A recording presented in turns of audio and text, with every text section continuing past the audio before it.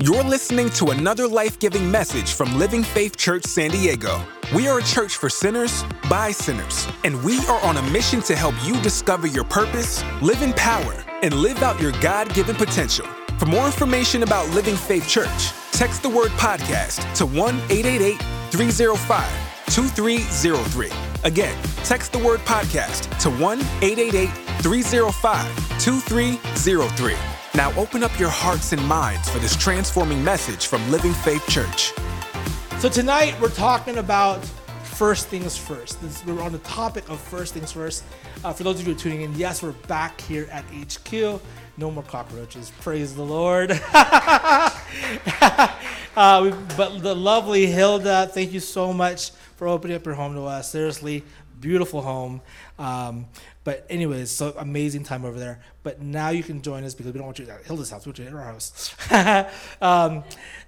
So we'll be talking about the aspect of first things first and keeping God first and the importance of keeping God first. You know, I really cringe whenever we watch these movies where a world is collapsing and the news anchor says, well, all we can do now is pray.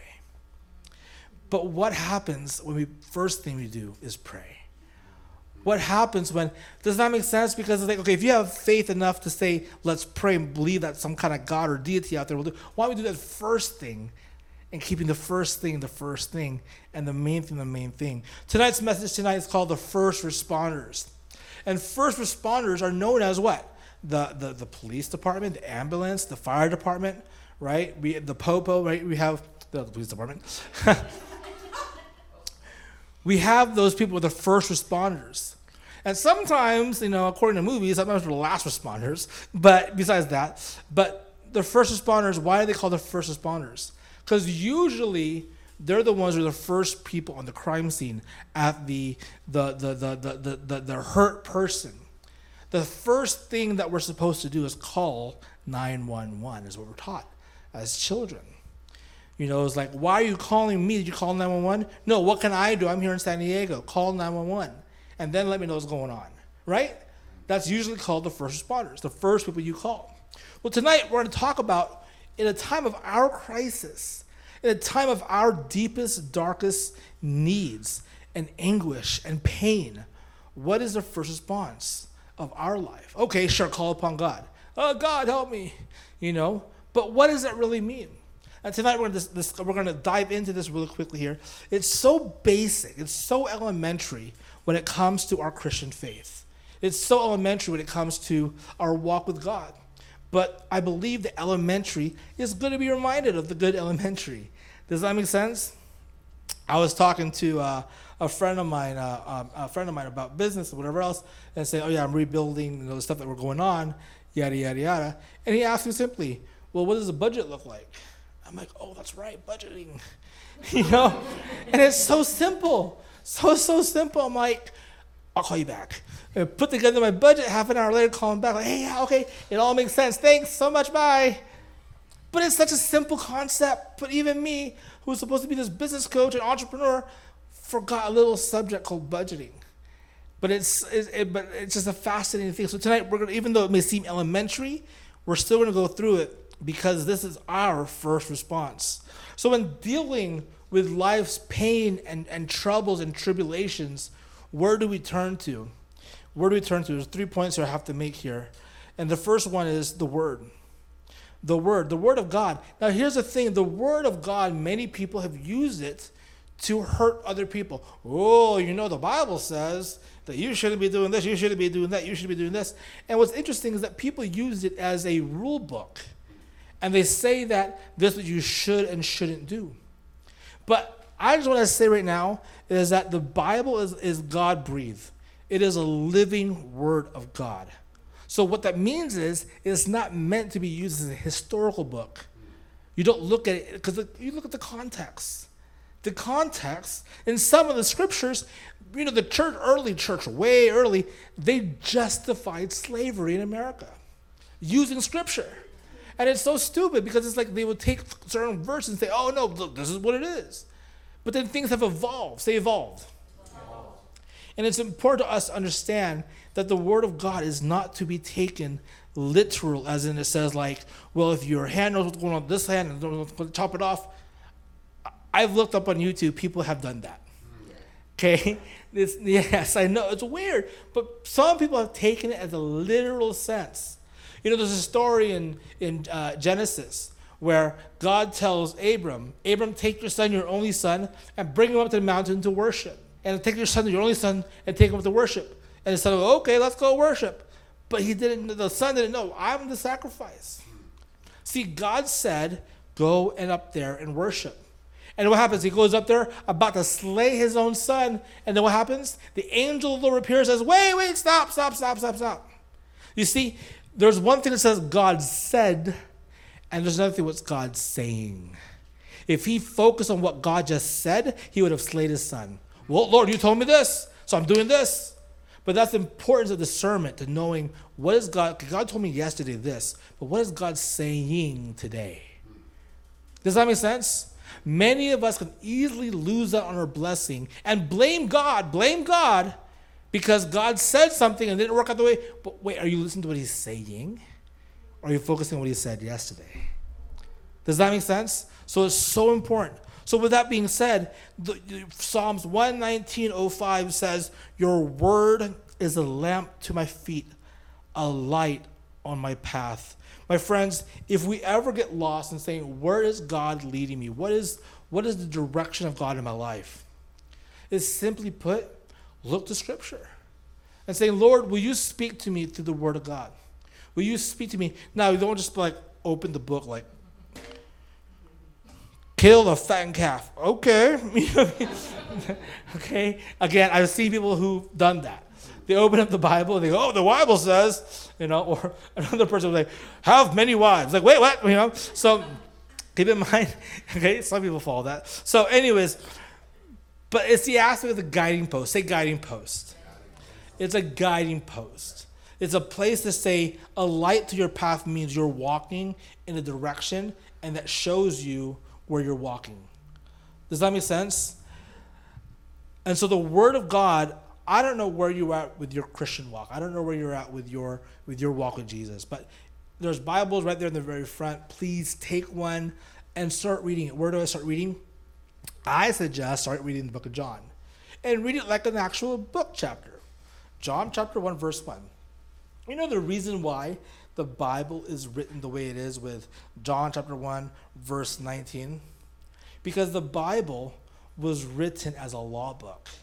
And whenever they would go to court back in the days, they would actually quote, it's as if like, oh, Penal Code number 14, section 5, line number 7.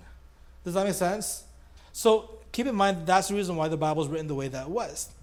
In the same way, but so I would suggest to all of us here who are looking for that light, looking for that direction, looking for some kind of guidance, you don't have to tell nobody, just privately look through the Bible and start reading it and say, Lord, speak to me. Now, he may not say, Alejandro, do this, and buy Sarah flowers. You know what I mean? It may not say that exactly what to do. It's not necessarily the aspect of the Bible will tell you point A, point B, point C. That's what's called inspiration, being inspired word of God.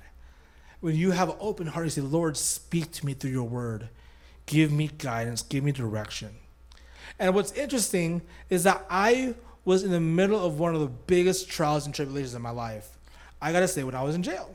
When I was in jail, this is the case that happened back when I was 16 years old. They brought it up again. Someone brought it up again 20 years later.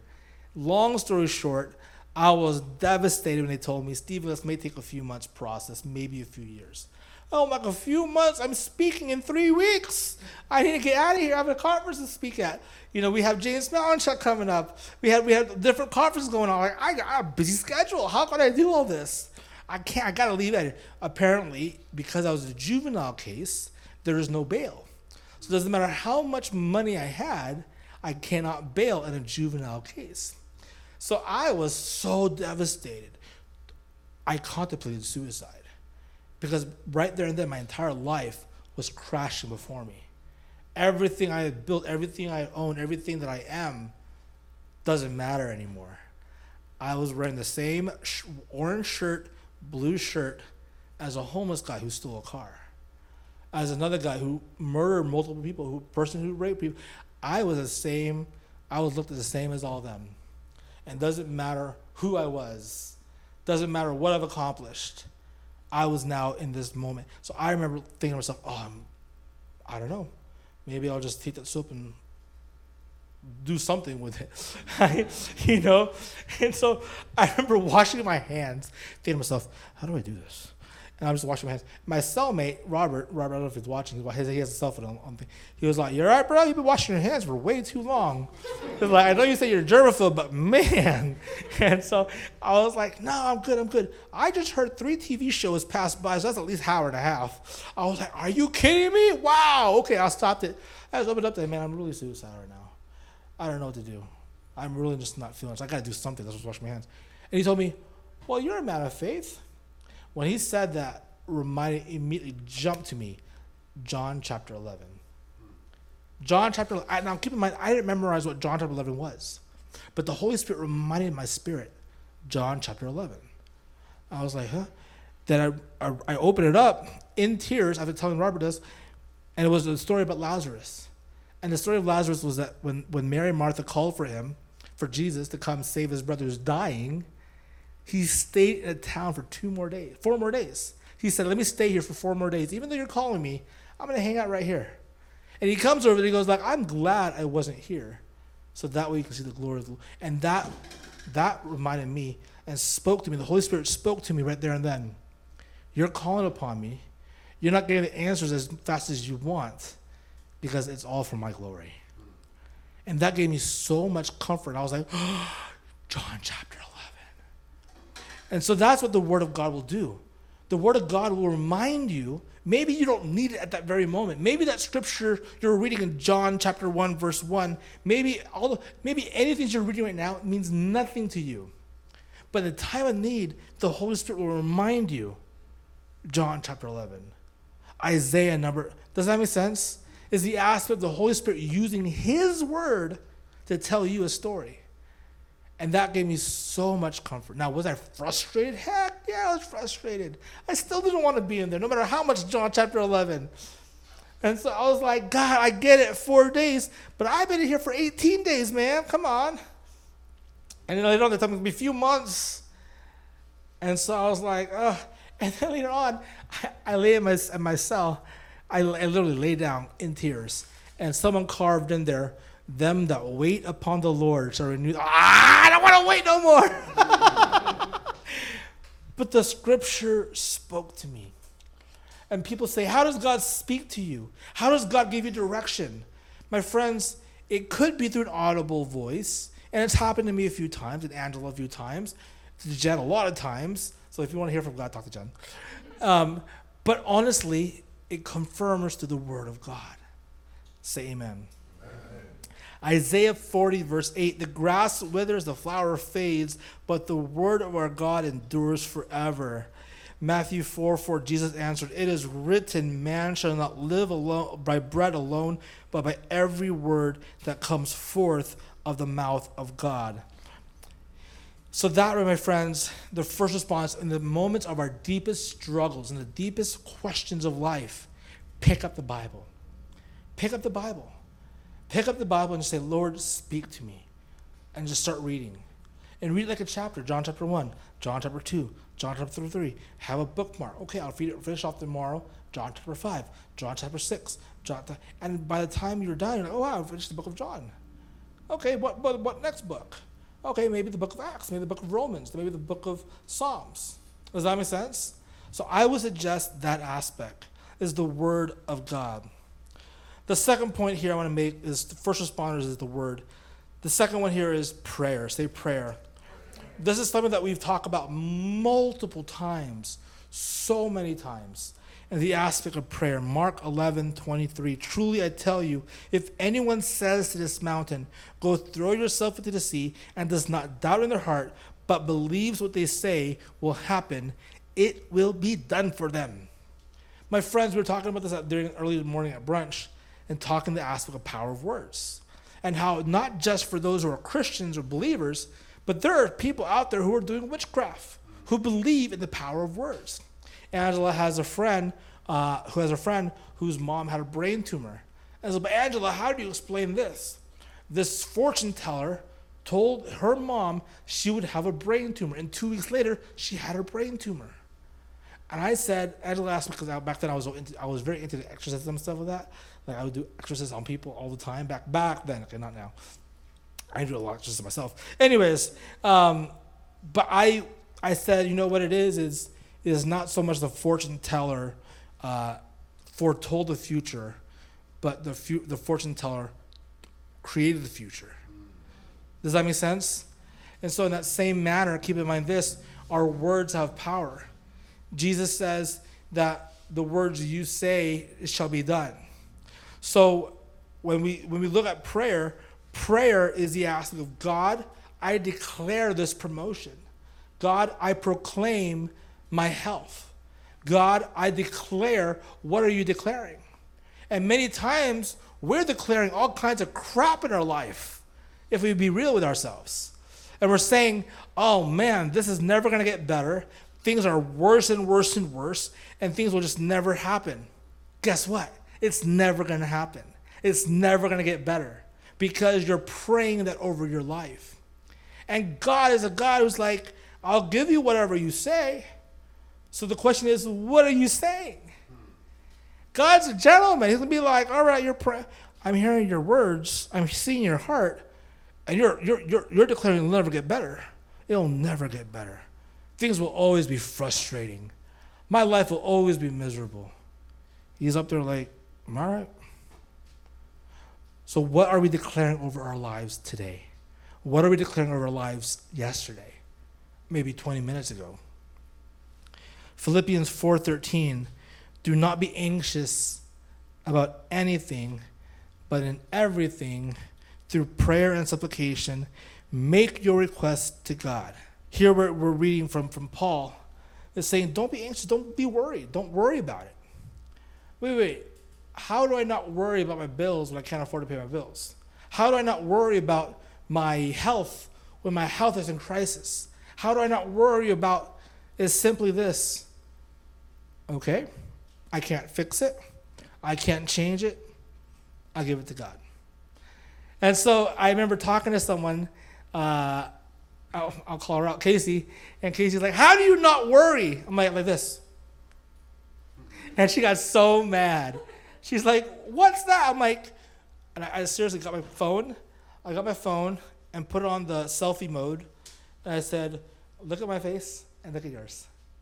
And she's like half angry, half teary-eyed, right? Like not crying per se, but angry. And she's like, you are so mean.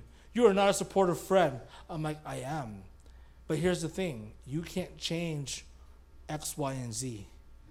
So by you being frustrated, you're hurting yourself by not being able to be positive change for someone else. You're just hurting yourself. And you're causing yourself this misery. And at that moment, she calmed down and I won't say better, but she got. Overall, when we're in the moment of crisis, in the moment of pain, understand that it's the moment that we say, God, I want to be honest, say, Lord, I want to be frustrated. I want to be angry. I want to be upset. I want to be very stressed out by this. But I'm choosing to give it to you. I'm choosing to give it to you. And that is one of our first responders. And the last point here, if I can have Ed come on the piano for some mood music, is worship. And worship is so key, my friends. You know, actually, they say in Bible college, more than the preaching is worship. First I majored in music, and then I couldn't figure out music theory. Actually, I was just lazy. So I didn't want to do music theory. So I said, I'm going to do music minor and major in church leadership. So I learned more church leadership, preaching, and all that stuff. Angela majored in music, and she learned theory and all that stuff. And so, but they told me, Stephen, you want to leave you want to leave worship and go into church leadership, but you know church worship is more important than the preaching. What? No, it's preaching that's more important. Preaching is what changes lives. But worship is where lives are actually changed because you're actually encountering God. So those of you who are watching out there, turn on some music, some church music, and just worship. Put on some worship music and just worship. 1 Samuel 16:23. Whenever the evil spirit from God bothered Saul, David would play his harp. Saul would relax and feel better, and the evil spirit would go away. Saul would have a feeling of the evil spirit, and worship would come on. He'd call, David, come play for me. Whenever an evil spirit would come upon Saul, he would call upon David. David, come and play. Come and play, and the evil spirit would leave him. 2 Chronicles 20 talks about Jehoshaphat. Say Jehoshaphat. Jehoshaphat. Name your child that, huh? Jehoshaphat. Jehoshaphat was against 3 armies. The 3 armies were outnumbered his armies. The Lord told Jehoshaphat, don't go to battle ready to win and fight yourself. Instead, put your worship leaders, your musicians, in the front lines of the battle. And when you do that, you will never have to lift a single sword. Jehoshaphat then told his armies, all right, guys, military, we're ready to go to war. You ready? Who's the musician here? All the armor men are like, what? Well, not guns. They don't have guns back then. They got swords, right? So all the swords are like, what? Musicians? Okay, go ahead. And all the musicians are up there with their harps or tambourines or drums or trumpets. And what happens? They go to war saying, go and praise the Lord. Great is the Lord. Great is his faithfulness. His mercy endures forever. And go ahead and worship. And the worship team was terrified of it. I'd be terrified. Sarah, you're a worshiper. Ed, you're a worshiper. And Jen, you're a worshiper. They say, don't have a sword. Just worship. I'd be terrified. But that was the word of the Lord to them. They said, do not worry, just worship. And from that worship, all 3 armies killed off each other. They all killed off each other. She is like testing limits. Anyways, they all killed off each other. And the Bible says Jehoshaphat's armies picked up the spoils, means all the jewelry, all the money, all the weapons for themselves. And they didn't have to lift a single finger. All they did was worship. That's all they did was worship. Joshua 6:10. But Joshua, so in the story of Joshua, who knows the children of Israel, right? The children of Israel gone through 40 days, 40 nights in the wilderness, getting to the promised land. The entire time, these guys were complaining and whining. You Jews, complaining and whining. And as they complained, the Bible says they would die off. They say, I'm hungry. They give manna from heaven. Oh, we want some protein. They got quail. We know it's too much. They start complaining about every little thing. You can never make them happy. So I keep that in mind when I'm coaching with Paul. I'm just joking. And finally, here they are with Joshua. Moses has passed on the baton to Joshua. And Joshua, they're about to inherit the promised land, Jericho. They're about the thing they've been waiting for a year, for over 40 years. They've been waiting and looking. And here's the command that God gives to Joshua. But Joshua had commanded the armies, Joshua 6:10, but Joshua had commanded the army, do not give a war cry, do not raise your voice, do not say a word until the day I tell you to shout, then shout. Joshua told his armies, do not speak. Keep quiet. You know why? Because all they did was this, bicker and complain. And the moment they kept bickering and complaining is the moment they kept losing. So I wonder if some of us who are here tonight and those who are watching, Maybe you're losing your battles not because life is that hard, but because you're bickering and complaining and you're praying to yourself negativity. You're praying to yourself the pain, the anguish, the anger, the pressure of life. Instead, worship. Pop on some music and just worship. And say, Lord, I can't see it, but I know you're working. You're a way maker. You're a miracle worker. You're a promise keeper. You're a light in the darkness. And begin to see in your car, in your house, in your room, the things begin to shift in the atmosphere. 1 Samuel 16:23. When the evil spirit bothered Saul, David would play his harp. Saul would then relax and feel better, and the evil spirit went away. My friends, tonight, you here tonight and you on the broadcast, if you're dealing with the pressures of life, remember this, your first responders is the Word of God, prayer, and worship. Worship your heart out. It's cool to chill out to Beyonce and to whatever music is out there nowadays. I don't know. I just love Beyonce, the Queen. Celine Dion, if you're Jennifer. But I dare you, I double dare you to put on worship music a little bit when you're feeling the pressure and see God move in your life like never before. Everyone stand to your feet. Father God, tonight, we pray that we will begin this journey to seek you, Lord, to seek you first as our first response to crisis, our first response to pain, the first response to anguish.